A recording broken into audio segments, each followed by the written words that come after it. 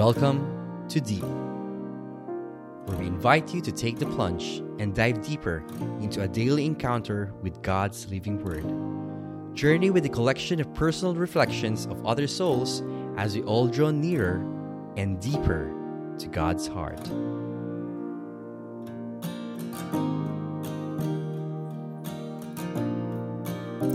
Hello, welcome to another Grateful Thursday here in Deep. This is Diane, and the Gospel that we are reflecting on today is from the book of John, chapter 5, verse 31 to verse 47.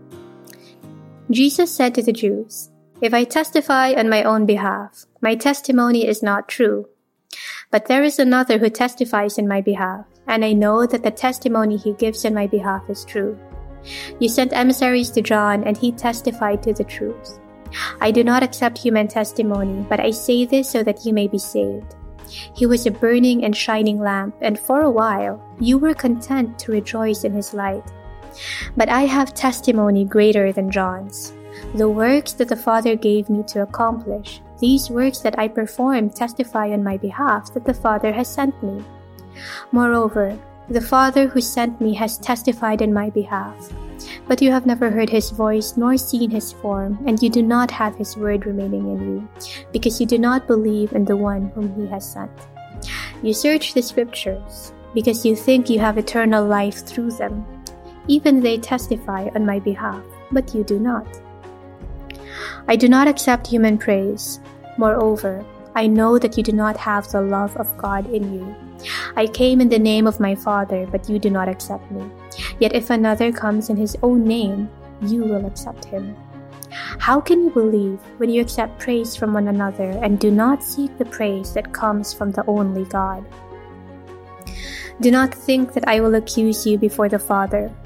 The one who will accuse you is Moses, in whom you have placed your hope. For if you had believed Moses, you would have believed me, because he wrote about me. But if you do not believe his writings, how will you believe my words?"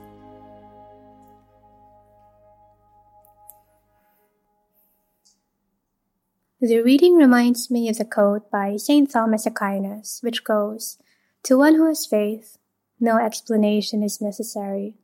To one without faith, no explanation is possible." Why so? As a summary of the chapter that this verse is set in, Jesus returns to Jerusalem, and during his stay there, he heals a man who has been crippled for 40 years. He healed this man during the Sabbath day, and the Jews were upset with him for working on the Sabbath. So instead of being amazed by the miracle, they accused him.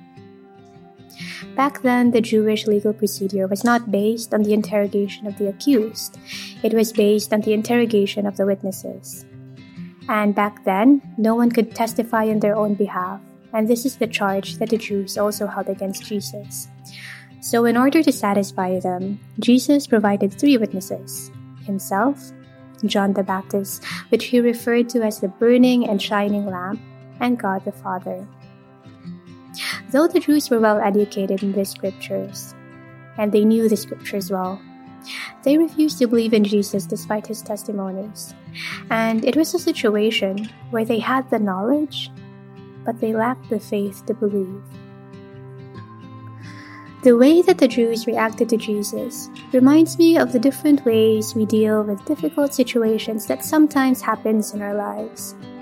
Sometimes we can ignore it and deny that it's there and hope that it goes away eventually.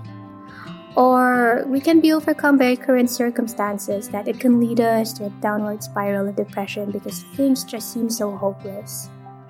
And the third response would be to pray and let God do the rest. So for the third situation, I want you to think back of a time where you were in a difficult place and it felt like the odds were against you. No matter how you view the situation in your head, it felt na things just wasn't going to work out. And all you can do is pray and say, "Ikaw na ang bahala, Lord." So as you're thinking about that situation, can you remember how things slowly started working out until it got better? And all you can do is look back and say, "Thank you, Lord." Thank you, because you know that it is His grace that got you out of that difficult situation that you were in. However, things can take a different turn. Sometimes, the challenges that we face can be so overwhelming, minsan ang hirap, that it becomes difficult to believe that things will get better again.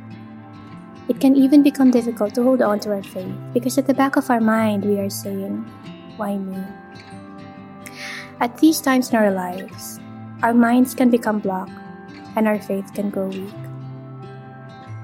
Life can be difficult, and if you find yourself at a point where it is difficult to see beyond the troubles that you are facing, know that God is with you, especially during the darkest points of your life. If you find yourself depressed, anxious, worried, or concerned because all of your problems, seek Him, and eventually things will get better. So, my friends, as we end this reflection, let us reflect on what are the blocks that we have in our lives. And let us pray to God for the strength to overcome these blocks. Are they external blocks? Do we have problems at the moment with our personal lives? Are we currently looking for a job? Or are they internal blocks we have, such as limiting self-beliefs? Also, let us also pray for the grace that our faith will grow despite the trials that we experience in our lives. So, as we reflect on this, I would like to invite us all to enter into a prayer and say, in the name of the Father, and of the Son, and of the Holy Spirit.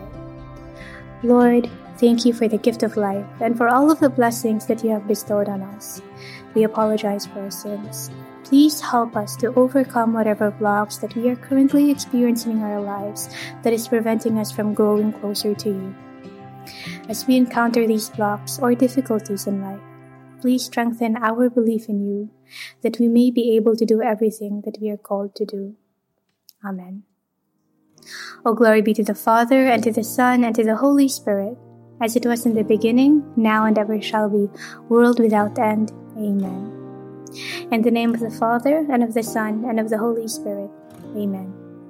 Thank you everyone for sharing another Grateful Thursday with us. This is Diane, and God bless.